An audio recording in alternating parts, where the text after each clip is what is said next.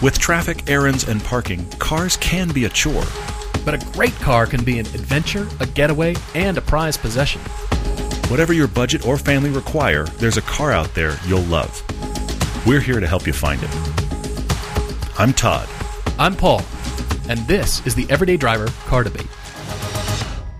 My brother-in-law is really good at finding stuff at garage sales and Craigslist. And he is just the master at finding real estate deals, and he'll stay up late at night, after the family's gone to bed, and he'll search the internet, and he'll come up with these great ideas. And so he's always sending me ideas for cars or what he should buy. And he had 1950 Mercury when he was dating my sister. So this was back in college, and the car's name was Nina.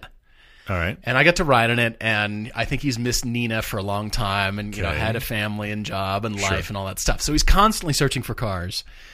And he sent me a photo 2 days ago, and he and my sister bought a 1988 Saab 900 Turbo convertible. You're kidding. With 202,000 miles for $1,500. What?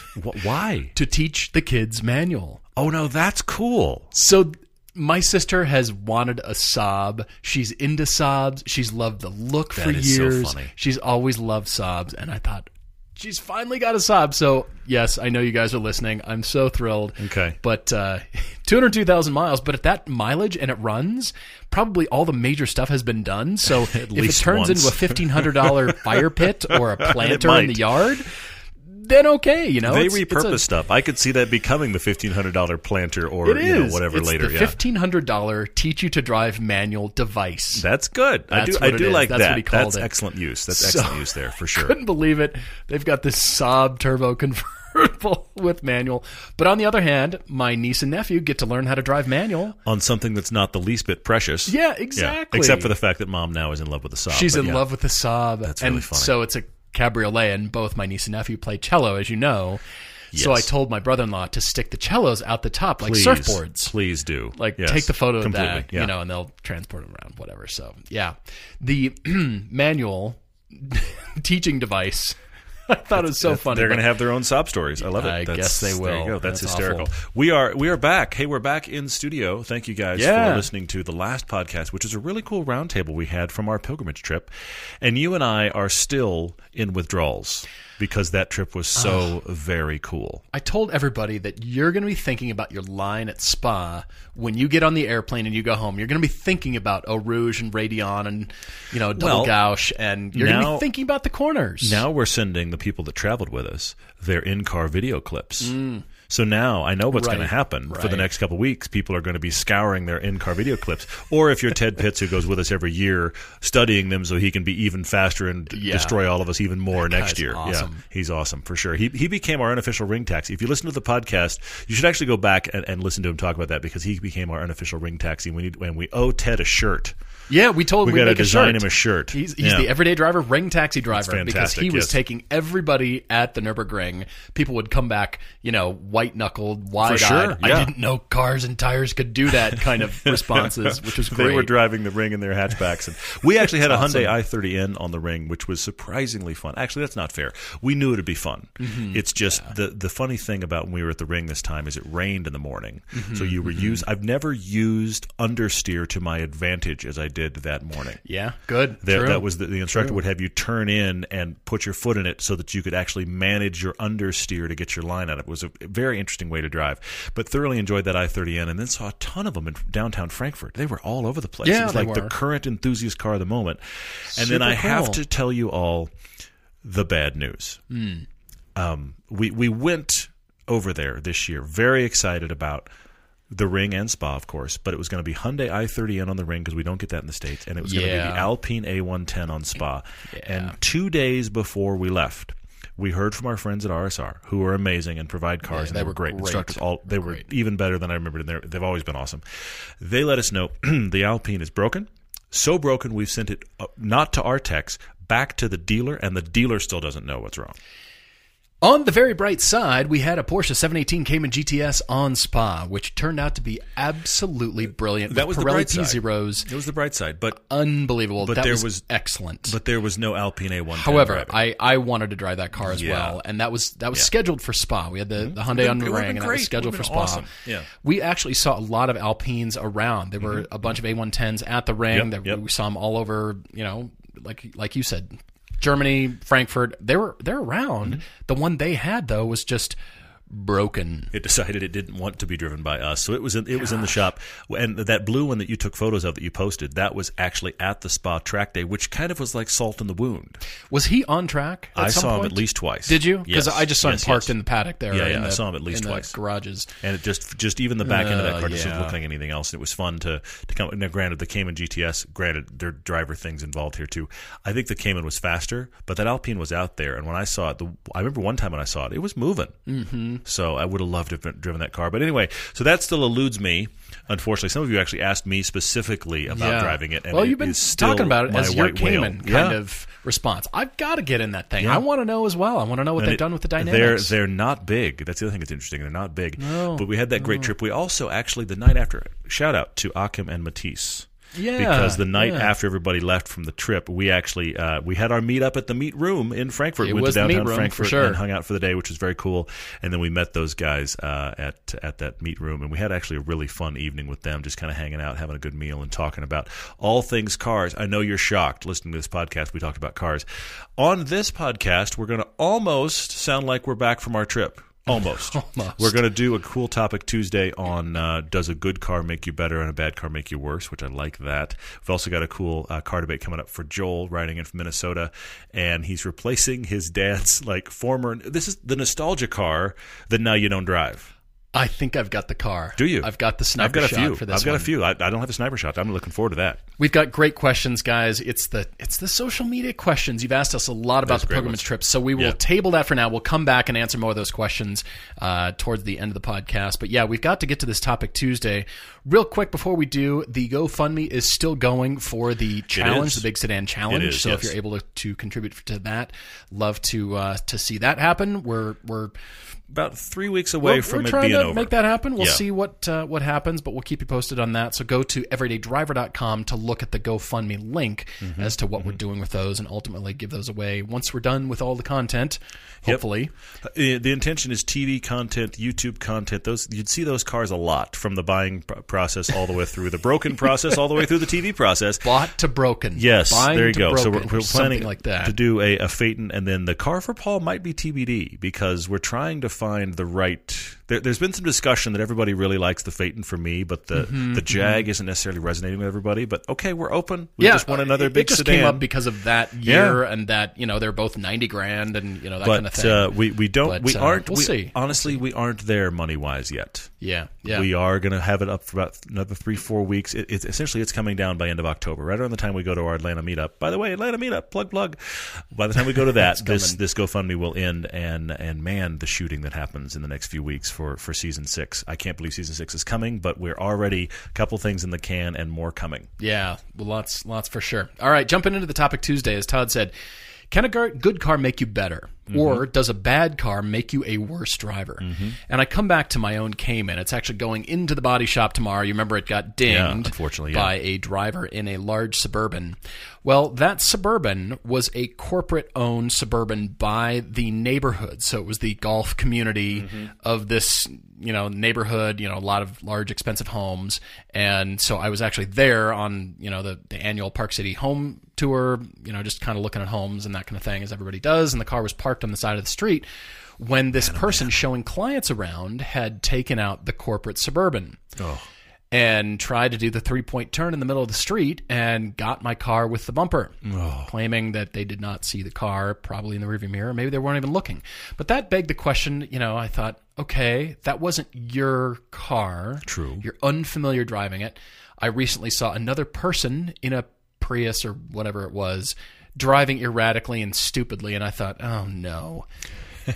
And just the lack of paying attention. It's like when you're at the stoplight and you think the light's going to turn green and it doesn't, and the left turn lane on the other side goes, and whatever distraction the person was doing, they get engrossed in that again. But then suddenly the light turns green, and they've already given up on that light. Yes. And now it's green, and you're going, okay, you should have paid attention. Hi. I don't want to honk. Me an hour ago. Did you really? Yes, where that person you know what I'm talking thought about, that the turn, oh, wait, that one's not for me. And then they zoned right back into their phone, and then our light really did go and waited through half of it for them to look up. Yes. And you want to just, break the horn button off at that I point. do want to, and I'm trying, struggling. In cities, I can, that happens. In Park City, it's like, it's the small town kind of feel. It's like, is everybody really in that big of a hurry to? Yeah, it's a small town. I need to slam my horn? It's a gorgeous fall day. I'll grind my teeth back here. Always but why do that. aren't you paying attention? Yeah. But I saw this person driving a Prius, and it was just terrible driving. I'm going, I can't stand that car. It's not a good car. It's great for one thing, and that's gas mileage and commuting. And it's great at that. That's what it's great at. But at. as a car, as a dynamic, fun automobile, it's terrible.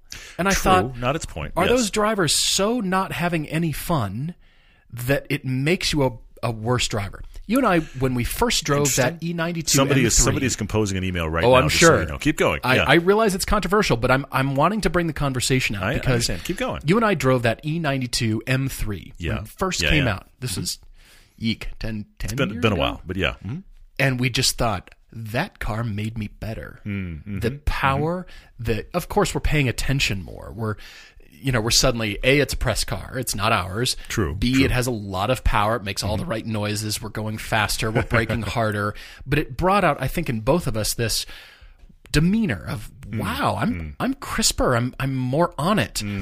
You and I, obviously, we're just on pilgrimage trip, and we've been discussing how we're both smoother, and we're, thinking about the transition. Ted really got me working on the transition off the brake. The brake release is what he had me focus on. Yeah. And it's changed my driving already. That's cool. Because I've been thinking about the transition, and he told me, I don't want you to ever notice my transition from the brake to the throttle, to the brake to the throttle. Yeah. When you should have off the brake done a lap not noticing if I ever did that. Yeah. And I thought back, I didn't notice the transition. Some people are very jerky and it upsets the car. Yeah, on the brake is a different thing because that's obviously got to be aggressive. But we're talking about you're finished braking and you've worked your way to the gas. There is a way to do that is so smooth you can't tell. Yeah. But it's got to be a good car to make you want to do that. If it's a terrible car, like all the rental cars we've ever had. The rental cars we know is the fastest car you will ever drive. Yes. Nobody cares about the rental car because they're owned by faceless corporations. The people behind the counter don't care. Yeah. It's just a thing. If it's bigger than a quarter, fine. Just be cool. Only the scratches that are bigger than a dollar bill. Dollar bill's not small, by the way. Yeah. We don't care, whatever. It's just a, device at that point. It's not fun or engaging. So you might not be, maybe you're paying attention as much, but I've had plenty of times when I'm romping on the throttle of rental cars and I'm probably not driving like I would my own car, like a friend's car. Certainly not. Yeah, I'm really paying attention. A lot of the cars that we drive for the show are friends of the show or privately owned cars, and we're very cognizant, treating them like our own and being GT2RS 959, all that stuff. You know what I mean? So not treated like rental cars. Yeah, exactly. The biggest thing you have control over is your own driving skills. Yes, but I do maintain that there is a car level that you get into and you start driving that brings more out of you, more of a cognizant driving demeanor and a less distracted driver. Because if it's a bad car and you're bored with it, it doesn't have power and it's unexciting, I think you'll lose interest in driving more quickly than if you had a faster, more powerful, in any category, whether it's handling. Like, wow, I've never experienced a handling feel like this. Doesn't matter if there's power or not. Maybe it's a BRZ or a Toyota 86. Sure. Or it's suddenly got a lot of braking power. Man alive, this is amazing. Or just a lot of power in general. I think that car makes you pay attention. It pulls it out of you. So I'm coming to you with this, myriad of cars that we just drove on pilgrimage, the myriad of cars that we drove. We got a lot of Autobahn time, high-speed Autobahn time. We did bang off the speed limiter of the Mercedes CLA 250 shooting brake. Yes.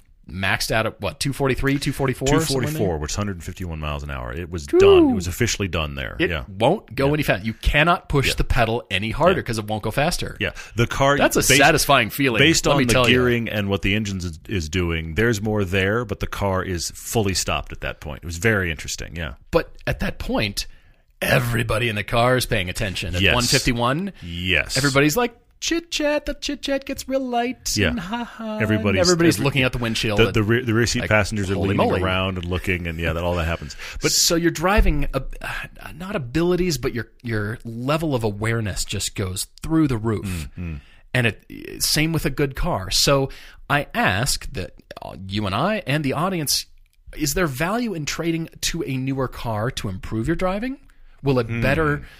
It's not necessarily more expensive, but a dynamically better car improve you as a driver in conjunction with you improving your own driving skills, like eyes up the track. I can actually tell you where drivers' eyes are now based on what they're doing.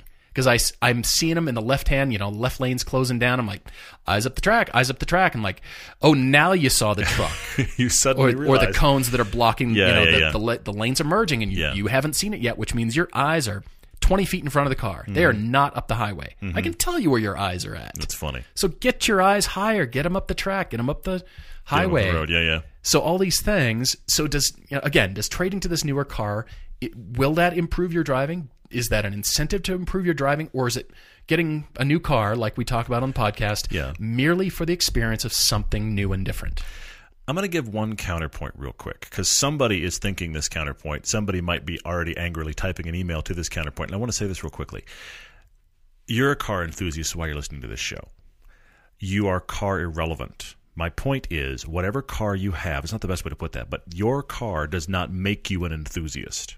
If you have a non-enthusiast car, you can be a car enthusiast. You can also drive a non-enthusiast car like a good driver, like a car enthusiast. You can do surprising things in that car that nobody can believe that car is doing this thing right now. Because of your driving Because you're focused. So please don't take away from this that our discussion is, if you don't have a certain level of car, you aren't driving seriously, or you aren't a car enthusiast. Because I know that's not what you mean. And I want to be careful that we don't get into that world, because it's not the point here. It has not been my intention to equate those two. But an interesting question you're asking, and I've had that experience recently when I drove that big Sequoia with my family. Now, it was a family vacation. It was a Toyota Sequoia, but I noticed how much driving a tree, exactly, an enormous thing, and a lot of it was road trip driving. And I noticed how much time I spent with one hand kind of casually on the wheel.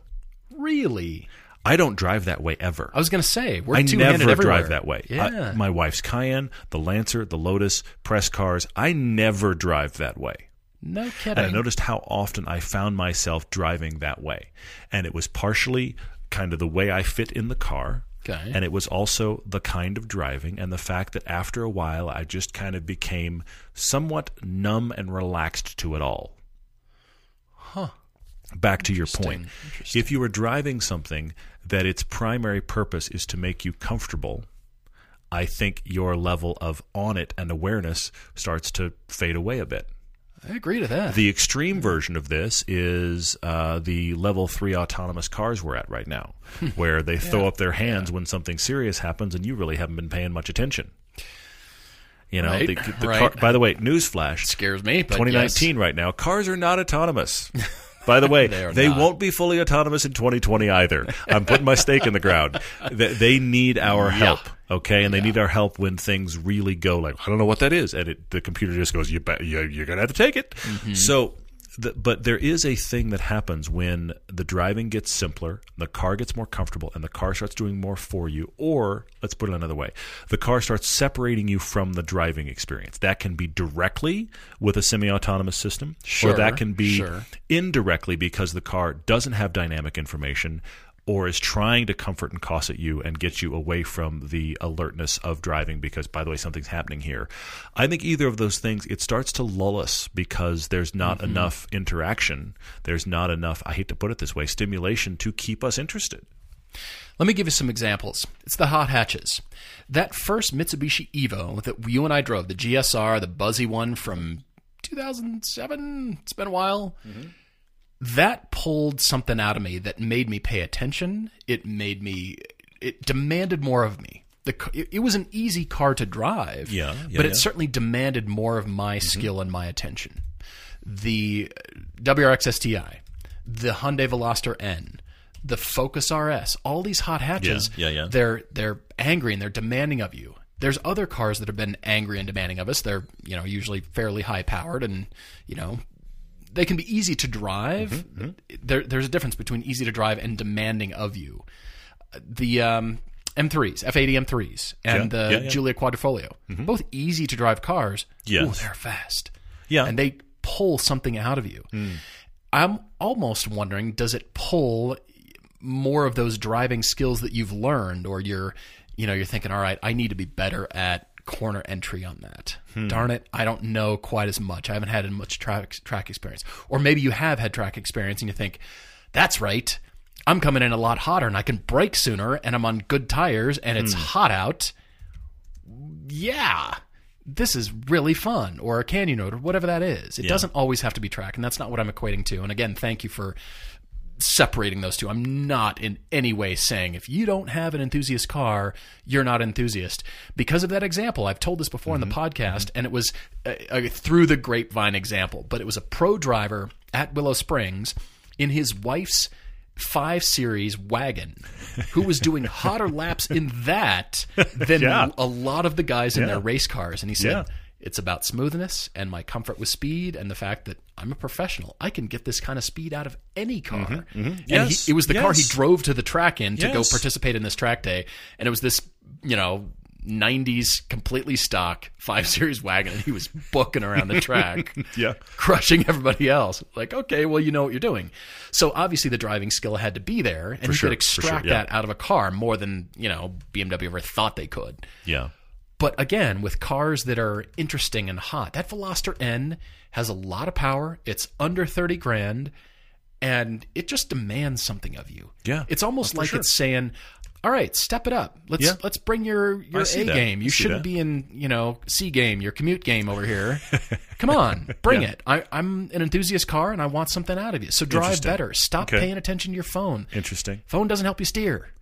It doesn't help you operate the car. I'm going to keep saying that. This is true. It's crazy. I keep seeing it. I think that the phone is not helping you shift or steer. It's weird. Put it down. It's really weird. Yeah. So I've been wondering this, with seeing all these examples, and I'm thinking there is something about great cars that pull more out of us, that might lie dormant. Those driving skills that we learned, and they're just dormant because we're in street driving mode. Yeah. We're like, nah, I'm just driving around. I'm zoned out. Yeah. Milk needs to happen, so I'm going to get milk. That's all I'm thinking about is milk for my coffee. Whatever. Well, but you bring that up because there is those two ways to drive to do that errand. You do have the people who are like, all right, I'll go get milk. I got to get in the car. It's 3 a.m. And then there's the, whatever. I love my car. And, do you need milk? You need milk? I'm going to go get milk. It's the same errand. Yeah, exactly. The driving is completely different because one person is excited about being in the car and operating it. And look, I'll go another level. Every 16-year-old on the planet let me rephrase. Current 16-year-olds that are interested in getting their license, they're like excited about it. I realize there's a segment of that high schooler that isn't interested. Yeah. But the 16-year-olds that really want to get their license, they don't care what the car is. That's true. That's very true. They are excited and paying attention. Okay? They don't care that it's mom's green Camry with a door that's rusting to pieces because I get to drive to go do whatever. Yeah. Okay? Sure. And so it's that pleasure and privilege of driving.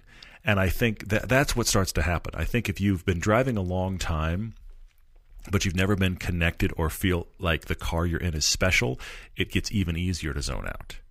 But the minute you get a car that is special to you, even if it's only for a season, you start to get into, I just really like to drive this. I'm paying attention. It's cool. It's fun. It's interesting. It's when it all becomes mundane, and this happens with all kinds of things, not just driving. When it all becomes mundane, that you quit paying attention and quit making it a thing anymore. It's the difference when you took your first airplane ride ever, and now you're halfway over the Atlantic. Just did this, by the way. Halfway over the Atlantic going, I got to watch another movie because this flight's just continuing. My third movie. Yeah. What else am I interested in? I have never watched, and I like movies. I have never watched that many movies in a calendar day. Yeah. Anyway, yeah. Believe me, I desperately want to tie good cars. If everybody were in a great car and it pulled more excitement in driving and we put all of our distractions away, it would make us better drivers. I desperately want to make that statement. Sure. I cannot. No, because I cannot. There's the people that have a ton of money and they go buy some amazing car and they wrap it around a tree because they aren't drivers. That's the other side of the equation. Yeah, that's true. You have the people that they bought a car that is genuinely good, like the guy that one of the first crashes of a McLaren P1 in Dallas. Yeah. You were on an overpass. It was cold. Those tires aren't going to hang on, okay? And here's the other part of it. That driver, and I don't know anything about that driver, but that driver may have been a perfectly good driver, but 40 degrees in Dallas on an overpass, those tires aren't going to stick. Exactly. Okay? So just because you buy the good car doesn't suddenly make you a good driver either. No, it does not. And I cannot claim that either. I just think there's something about, and I think that reflects what you and I talk about in every review of every car we do. There's what is it about this car, that little tiny identifiable thing about this car that either pulls it out of us or isn't there at all. Yeah. That's, I think, what the crux of our reviews are and our thinking when I'm in this car. Okay, it's $25,000 Civic Si. Mm-hmm. Okay, it's fine for commuting. But you know what? After 4,000 RPM and thrown into the corner at a little bit higher speed than you thought, and the back end comes around, and wow, this is fun. Yeah. And turning the car with rotation of speed, and it's engaging, and it talks to you, and it makes you pay attention, which is cool. Is there something in there? Price aside. No, price is irrelevant. But I want people to be better drivers. I continue to want that, and I see so many examples. We all see so many examples of just idiocy, and it's frustrating. And I laziness, think if you were in a better, more interesting car, coming back to this person in the Suburban, you didn't care. It was probably too big for you. You probably never been in a Suburban before, and possibly you made the decision to make a 3-point turn in the middle of a crowded street with cars on both sides. Yeah, that was a bad decision to start with. Yeah, but then you didn't make it happen, But in that situation, that was that. We also have the distraction element, because they were in that car with people they were talking to, and the focus of that moment was not driving the car; it was talking to the clients. It was the clients about the real estate and the deal and what's available. In the same way of I must answer this text versus I must pay attention to the stoplight. I mean, it's the same kind of thing. It's when driving becomes the third or fourth thing on the list of things while you're currently operating a car that stuff starts to go wrong. It can go wrong other times, but I'm just saying when you start to make the really boneheaded stuff is when driving is third or fourth on the list. And unfortunately, when you commute, especially if you do the same route every day, I've talked about this before, the times I would commute in L.A., and I would suddenly realize, oh, I'm here already? I don't remember doing the last 3 miles. And it wasn't because you were on the phone either. No, it was just zonage. I'd done this so much, and now I didn't realize I was this far in. This light is a lot of traffic. Wait, I don't remember doing the last What airport is this? Just landed. That's all bad. Thirsty. But it's just that mundane repetition, same thing, and there you are. So clearly, racing games help. Everybody should play racing games because really? Then you'll learn the line. Following the ghost car is racing games help our driving. So everybody should play. I can't make that claim either. I don't think you could land that plane. No, I don't think that works. Yeah, I'm trying to come to a definitive conclusion. There is no definitive here.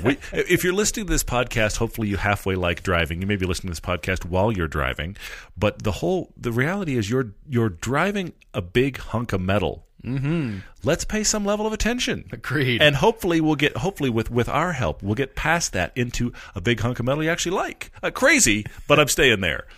We're often asked how we find the cars we recommend because we do a lot of research for the show. Local or nationwide, our searches start with our friends at Auto Tempest. Instead of searching each car site separately, you can enter your parameters into Auto Tempest one time and search them all at once. You can see results from Cars.com, Cars Direct, eBay, and more, or you can jump to AutoTrader and Car Gurus without entering anything new. You can even search all of Craigslist nationwide. You know how hard it is to search Craigslist all at once? You can with Auto Tempest. Auto Tempest can help you find your next new or used car if there's a dozen in your neighborhood or 2 in the entire country. Plus, the folks at Auto Tempest actually do listen to this very podcast right along with you, and they're always looking for ways to refine the site to make it better. They already have research tools, buyer and seller guides, and are listening to what features users want. So if we give you drive homework, or you're chasing your dream car, or you're just looking to feed the disease, Autotempest.com. All the cars, one search. Summer's here, and with that comes sunshine and blistering hot car interiors. I know that leather seat seemed like a great idea at the time until you scalded your legs. All you need is a custom sunscreen from Covercraft. These foldable sunscreens fit perfectly in the windshield of your car, and they keep your car a lot cooler while you're off enjoying the sunshine or whatever you're doing. I have used these for years, and I'm telling you, I swear by them. These custom sunscreens from Covercraft are available in a whole range of colors, and they're a simple, affordable way for you to keep your car cooler all summer long and protected from damaging UV rays all year long. We swear by our custom sunscreens from Covercraft. It's one of our favorite car accessories. And remember, you can get 10% off your car sunscreen by using the code EVERYDAY right now at covercraft.com, or you can follow the link from our sponsors page. Every year there's those big auctions that happen all over the place, and let's be honest, yes. We talk about the fact that the cars that are spiking are the nostalgia cars. The cars I couldn't afford when I was in high school or college, or I had one before the kids and all that kind of stuff, and I want one again. Like my brother-in-law's Nina, exactly. the Mercury. Very right. This is the impetus for this discussion with Joel. Joel's dad had a Corvair early on in his time with Joel's mom, and he got rid of it. And Joel and his mom, and is it a brother as well? Yeah, his brother too. Yeah, brother, Joel, brother, and mom saved and found and bought Dad a new 66 Corvair convertible for his 70th birthday. We've gone back to the world of nostalgia. What I find fascinating about this is then reality hits. Because this is a car. They've all had this great warm feeling of we found it for Dad, and Dad loves it, and its memory and all that kind of stuff. However, it's ultimately an old car. It's not just an old car. It's an old Corvair. Yeah, exactly. It's not modern. Okay, we're talking drum brakes. 2-speed automatic. He's worried about getting stranded somewhere. He's worried about taking it in traffic. The age of it, the lack of modernity in normal traffic, is starting to make him think, I don't want to drive this that much. So now it's how do we get the feeling that we thought this Corvair would bring in something more modern. Yeah, he's asking us, how can we do this? His dad, as Todd said, is worried about something failing or stranding he and his mom somewhere. So they, as a family, want him to have something that they can enjoy and drive more often than a couple times a year. I mean, that's why it's not starting, because it's sitting, and you're afraid this is true. If you're afraid it won't start and you leave it sitting because you're afraid it won't start, then it's not going to start. It's weird. It's a cycle that we're dealing with here. Not trying to be Captain Obvious here. All right, so he's looking for something for them. They've given them permission to sell the car, by the way. That is huge. Yes, for sure. Yes. Because the Corvair was from college. It was memories. And so they've given them permission to sell the car. They want them to be happy. Joel and his wife have an 04 BMW Z4 for summer driving. And his folks would like to replace the Corvair with something more, as you said, modern and something like that. Something in that area. Yeah. But the budget is $9,000. Yeah. The car, he said, doesn't have to be a 2-seater, doesn't have to be a convertible. It's nice. So this is just, summer toy. It's fun. It's just cruising. We're not trying to extract tenths out of the corners in this car. But on the other end of the spectrum, it's modern enough that we don't have to worry about it. It's in the garage. We're going to start it. It's going to come home. It's going to have air conditioning. Things are going to work. We're not having to worry about, is this okay to take out today? It's just, let's just go do it. Now, Joel's been thinking about BMW E92 convertibles, Mercedes SLKs, Z4s. Apparently, they're not brand loyal, which is fine. His dad's about 6 feet tall, and his mom's 5 feet tall. So what do we think here? Just the summer toy, just the cruising. Yeah. I have my sniper shot. You do. I think I found the car. Good. I have 4 I want to walk through real quick. Oh, you do? Great. I am going to say, thinking about a sports car that just runs, that you can get for $9,000. Toyota Camry? No, sports car. Oh. 370Z. Oh, yeah. You can get them for roughly $9,000-10,000. It's the same cars they're selling on the showroom right now for $50,000.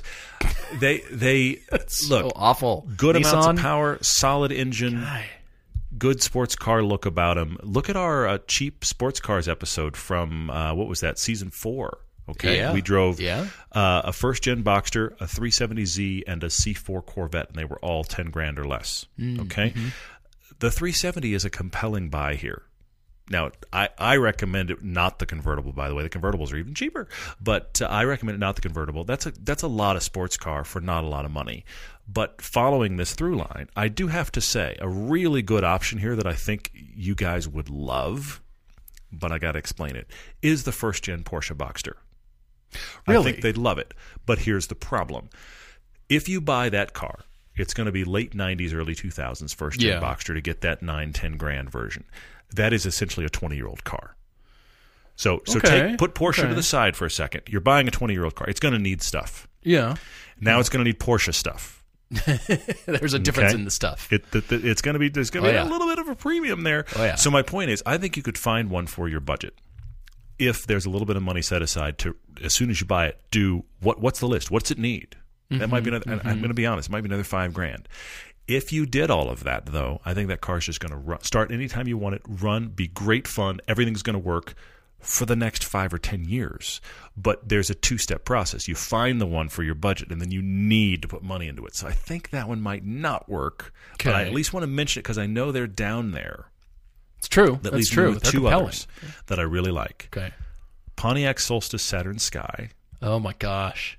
Those are around. They're cheap now. They're around and they're cheap. And you're Yeah. talking GM parts, okay? They're not that old. They're maybe 10 years old at the most. They're going to run. We had the base one when we first started the show. We shot actually the base one. It was 177 horsepower. Not a powerhouse, but solid dynamically. Great looking, solid cars. Not Like nice that. interiors, but great that. looking. Like Okay? that. So I think Solstice or Sky, if you can get the turbo one, bonus, but you don't even need the turbo one in this discussion. Yeah. Okay? For what they're going to be doing with their driving. Exactly. I think you would thoroughly enjoy that car. And my last one may seem like an obvious one. My last one is the third gen, the NC Miata Oh. MX-5 power retractable hardtop. Or don't get the power. Just get one. Yeah. Those They're are easy, down there. Easy They're money. dead easy. They're so easy for this money. I have tried unsuccessfully on more than one occasion to get my dad to buy one for like $6-7 grand. You have? I've tried. And This is Mr. E-Type. I will tell you the progression of this discussion. Why has he not jumped all over this? I will tell you the progression of this discussion. Huh, are they really that cheap? Are they really that good? Huh, I could really get one for that? Would it be reliable? It would be? Yeah, I'm not going to do that. What? This is the progression of that conversation. I don't I've have given words. Up. I've given up. This is the progression of that conversation. He gets all intrigued, and plus the fact that Oh, he'd love it. exactly, He'd and it would love run. It would be the opposite of he's still burned from the E-Type experience he had, which was a guy that loved it, couldn't put a lot of money into it, and so it never really ran right. Yeah. But that's not the Miata. That's years ago, though. Third gen MX-5 Miata. I think it does exactly what you want the Corvair to do.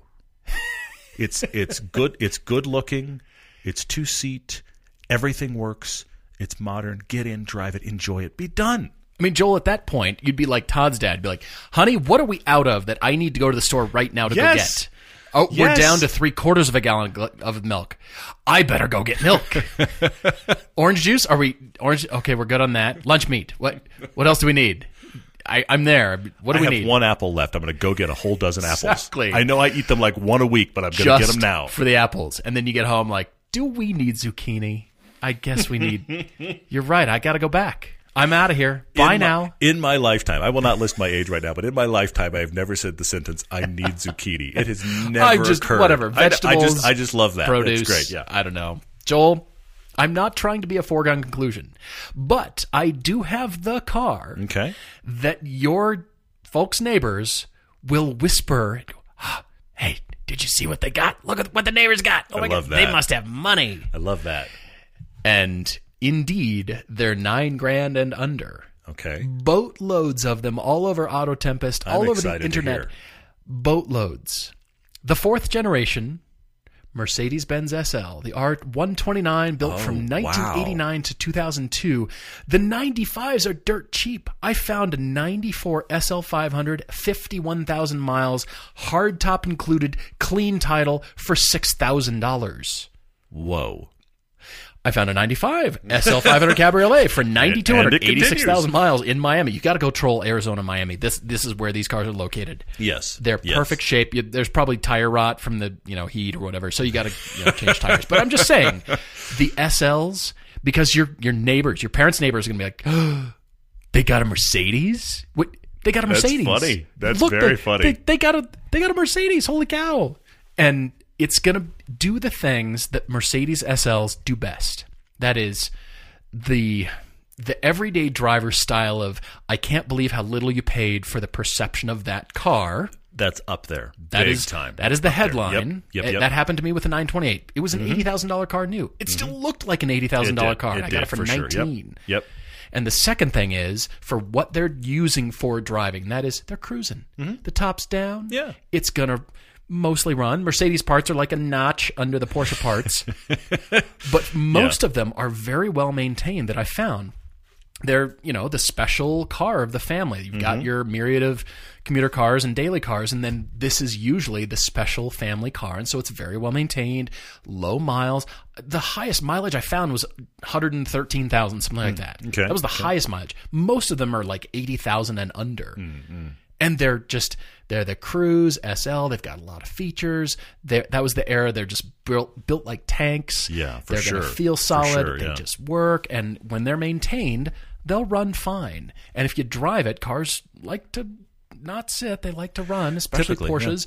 German cars and Mercedes are up there too. But can you imagine your dad rocking the SL? I see it. Pulling up.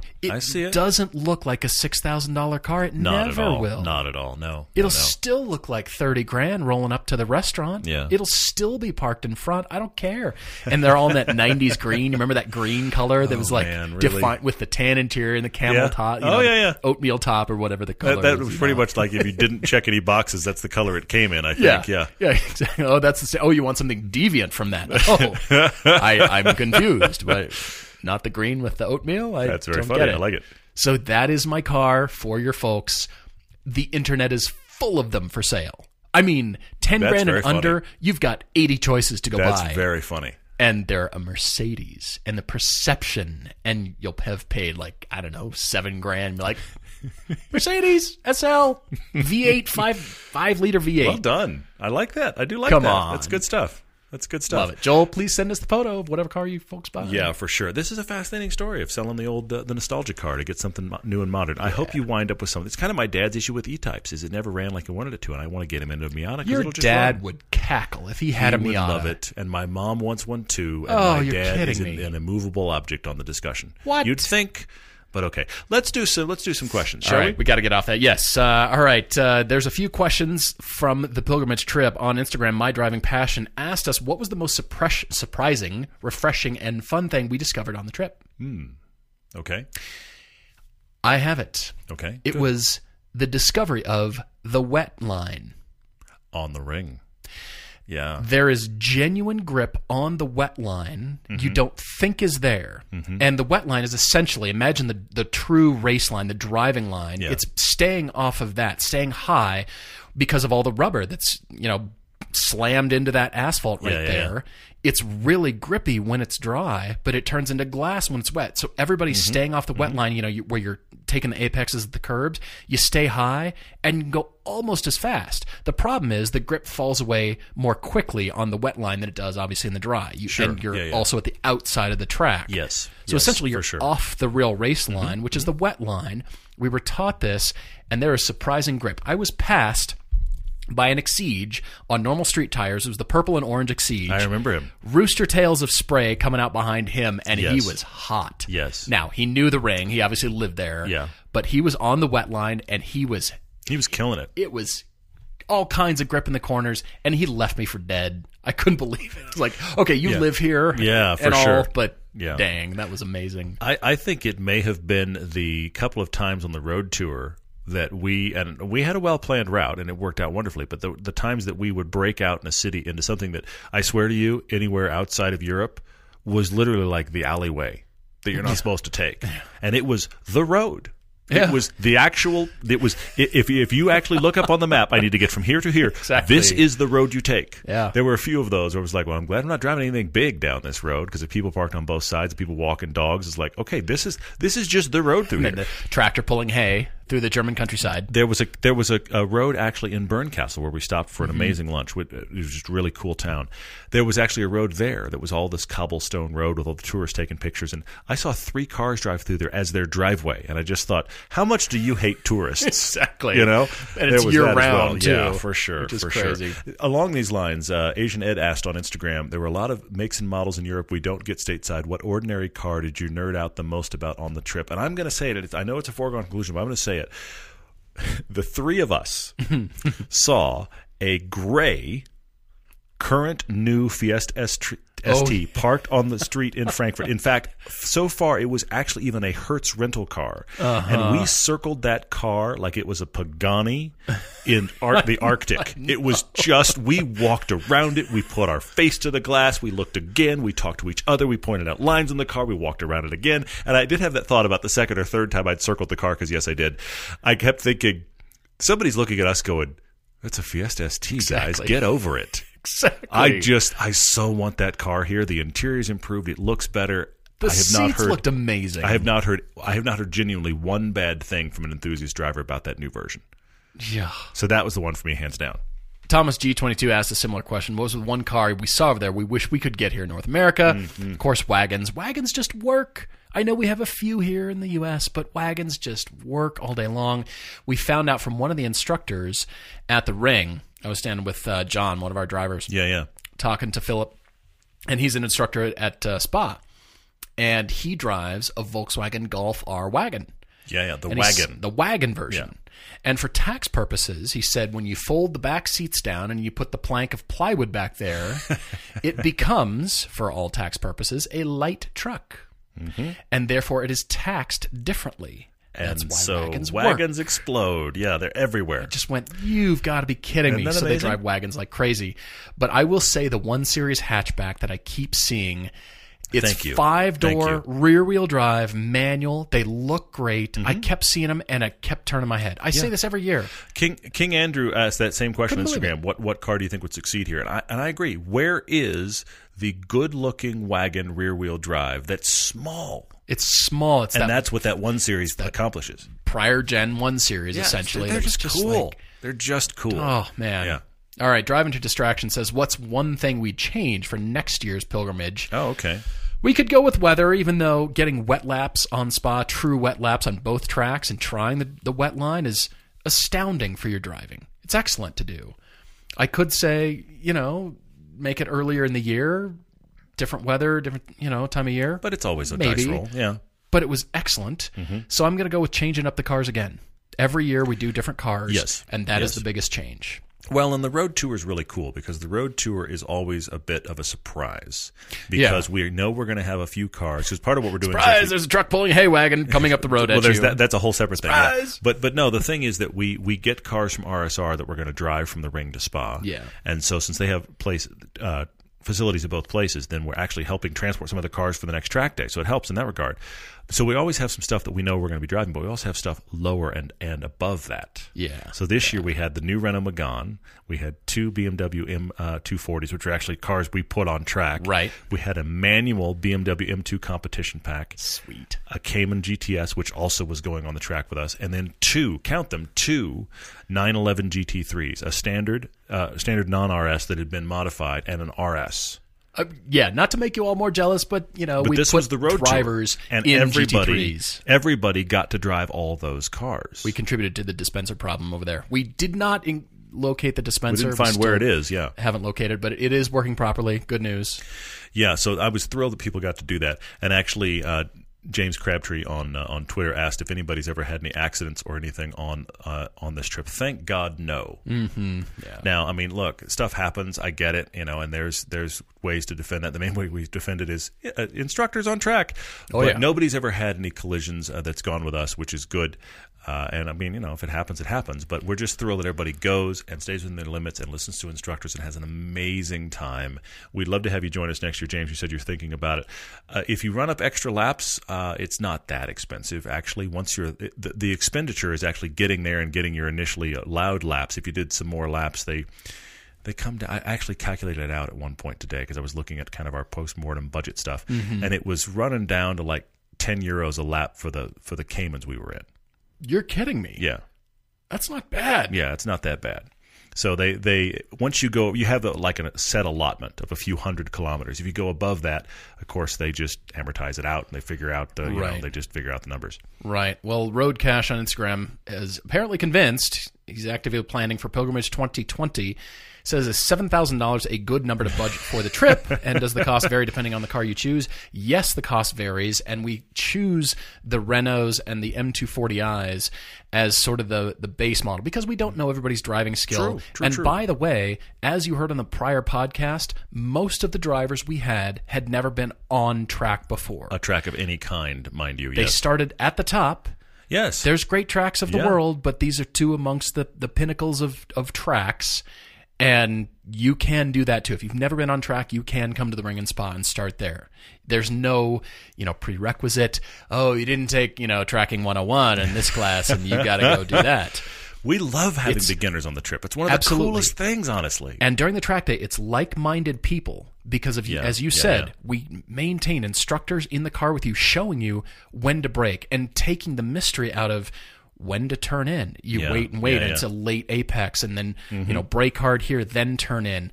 It starts to take the mystery out, and you start to do the line better. Yeah. So that alone is a brilliant insurance policy. Yeah. But I want to say $7,000. Budget for 8 in case you have extra laps, and that does not include your airfare from wherever you're flying from. But it is an all-inclusive trip, as we talked about a lot. Actually, while we're here, slight side note, but I should mention it's a little bit of a tease. We have talked before. People have asked before about other trips. Other big trips. Yeah, cover this. We are working on, and that's literally, we're at ground zero. We're working on a trip in the spring, mid-April.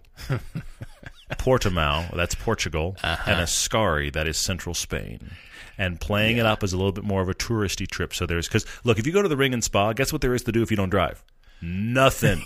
Wait for your car to come in so you can go back out. Okay? Yeah. You go to Portugal and central Spain. There's other stuff that you could hang out. You could have a perfectly good time hanging out. Oh, yes. So we're working on it. This is not going to be a cheap trip. But we are working on it with our friends at RSR. We're going to have details to follow on that if you'd rather take more of the touristy Southern Europe. Wow, it's nice here trip in mid-April. Yeah. That sounds quite different, doesn't it? That's coming as well. Working on it. All right, got some other questions on here. Changing the subject here to Ryan Wilson's question about Volvo and Geely developing their engines under a new third company. Is this good or bad? Send a Bloomberg article link here. Well, yeah, Volvo and Geely, I think it's just a good business decision, to be honest. And car manufacturers, especially at that scale, are starting to have to really consider what they're going to be doing for their suppliers for the electric car lines and then also for continuing internal combustion engines. So that third company is actually created by them. It's not just, hey, third company. That's my understanding of the article, Ryan. And I think it's a good thing because that's just, good business, essentially, and trying to, come to a common platform, much like Volkswagen did with the 2-liter 4. Yeah. They've come up with that. It just went in everything. It's not a bad thing. It doesn't make for the variety that we enthusiasts want, but that's not necessarily a bad thing. And right now, Volvo puts that same engine in everything they build right now. It's just how many things are we screwing to the side? Exactly. Turbo supercharger? Both? Just supercharger? Sure. Whatever. Hey, a couple of turbos. Let's just see. Exactly. Hang on, I've got a port there. Let me screw this to it. Let's see what it does. Will a fourth turbo fit? I don't know. Let's see if we can make it fit. You work on the engine computer later. Right now, I'm just screwing stuff to the block. It's gonna be great. Yeah, exactly. Emissions? Who cares? No, I honestly do think it's a good thing. I mean, that's kind of the first instance that we've seen of Geely exerting their influence over Volvo. To this point, they have very much stayed away. They've let Volvo operate independently, but as car companies, consolidate and they look towards the future for, costs, absolutely, I can see it coming. So it's kind of inevitable, isn't it? Yeah, well, I mean, we keep talking about all the places that the car companies are trying to consolidate to save money, and there's all the discussion about, Supra is really a BMW. I mean, all these kind of things where people are working together on stuff. Geely, obviously, if they're going to make money on these companies that they bought, they're going to have to consolidate various things, and, engine makes sense. Mm-hmm. All right, what other questions you got on here? One last question from me, and that is Cooper asking about proper seat adjustment. Do we adjust a seat in a car for a track driving experience differently than we do in a road driving experience? Cooper, honestly, I do it very similarly. I might be like, think about seats that actually go back in notches. I might be one notch back for road driving versus track driving, but it really depends on the car. Generally, my seating position is my seating position. Unless I am doing like the long distance drive and I'm going to put on the cruise control, then I'm going to loosen everything up a bit. But otherwise, granted, in my Lotus, I have a seating position. on the track, going for groceries, picking up my son. This is the seating position that car allows. It's great. But, if I'm doing like driving my wife's Cayenne, I have a seating position that I use that is, not that I'm tracking that car, but is approximately the distance I would sit if I were tracking it. You can lay your wrist over the top of the steering wheel. Right. That's kind of the rough adjustment that you do there.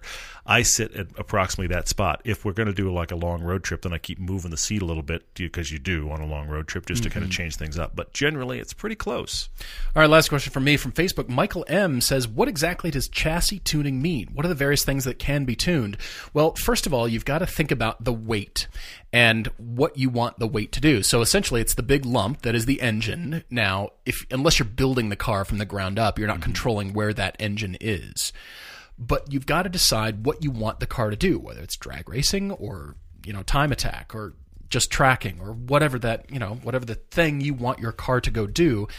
And primarily, it's controlling that weight with your suspension components. That is really, when you look up any kind of chassis tuning, you're controlling that chassis with turning. I mean, maybe it's, you want that back to come around, and you want to, steer the car with the throttle more. You want the car to, all kinds of things. It depends on what you want to get out of the car. If it's, you're lightening things for track duty, or you're in a specific series or whatever that is, you're tuning the chassis elements through suspension. Really, that's what it comes down to. I mean, and there's a lot. Not only is it camber, caster, and all those things about the suspension, it's the spring rate and the shock absorbers themselves, and the length of the A-arms. Those can be changed. And, all that geometry is the main thing to control the weight of the car through corners. If you're drag racing, you're setting the car up completely differently. You're not concerned about corners. Sure. So the weight, of course, is wherever it is in the car. And you're doing drag racing. So that chassis is going to be tuned very differently than you would be to handle its weight, so that it can actually keep its traction and go straight line. I take your point. Yeah. And the way you do that primarily is through the suspension components. But there's so many aspects of that. From, you've got it. That's why you take it to tuners that will be able to select the right components. And it's not just the brand names you've heard of, and I want those springs and that, those brakes, and, pick everything off the shelf. That doesn't mean they're going to be harmonious. Interesting. Because then you have to tune it, and that's what, many laps on the track. Well, we've got all the right brand names, but the car isn't doing well. Well, I mean, think about all the folks. Hyundai's a great example. That's why they have their N versions for the Nürburgring versions. They now have got a Skunk Works there at the Nürburgring, and they keep taking these cars around. We met Matthias, who's actually working as an intern there at Hyundai in suspension, and that's what they're worried about. They're worrying about how the cars drive on the street. Well, how does it take potholes and compressions, and hey, it's driving in the rain in stop and go. But also, how does it handle if you have it at the edge of its limit? I mean, even though, yes, the Nürburgring editions, ultimately the reason manufacturers use the Nürburgring is not because we have to make it great on this track. Lap times. They want to make it ultimately really good at its edges, and the way that track is helps a car find its edges in lots of different situations. And so how does it handle the crazy bumps? How does it handle these really odd corners? You may not ever encounter that when you drive your car in Michigan, but it's tuned for those things. I mean, you'll encounter potholes in Michigan, but you will, that notwithstanding. Michael, that's why cars with adjustable suspension are so astounding and will continue to be as car manufacturers get better at it. Magnetic ride, whatever that is in any car, has just taken on, make cars come to life in various situations. And that's why the tuning of those suspension components has made those cars great on track over here, but they're still great for the road over here. Hopefully it's really opened up cars that shouldn't be doing things that they can do on track is astounding, all through just suspension, which is amazing, keeping those tires planted at various situations. So lots to be explored, of course. Everybody does it differently, and you can look up a volume of research on how different manufacturers tune different things, but primarily that's how they do it. This is how Lotus got hired and made money for years. They were just doing suspension tuning for others. Yeah, absolutely. Guys, thanks a million for all your questions. Really appreciate it. You are cordially invited on the 2020 pilgrimage trip. Which we're already thinking about because we just left and we thought it was awesome. Yeah. Yes, but that doesn't include the April trip that we're looking into, and, of course, meetups throughout. And we're definitely looking forward to being in Atlanta in October 2019, end of October. Cool. A lot of you are meeting us there, so we're really thrilled about that. And we're definitely looking forward to next time. Cheers, everyone.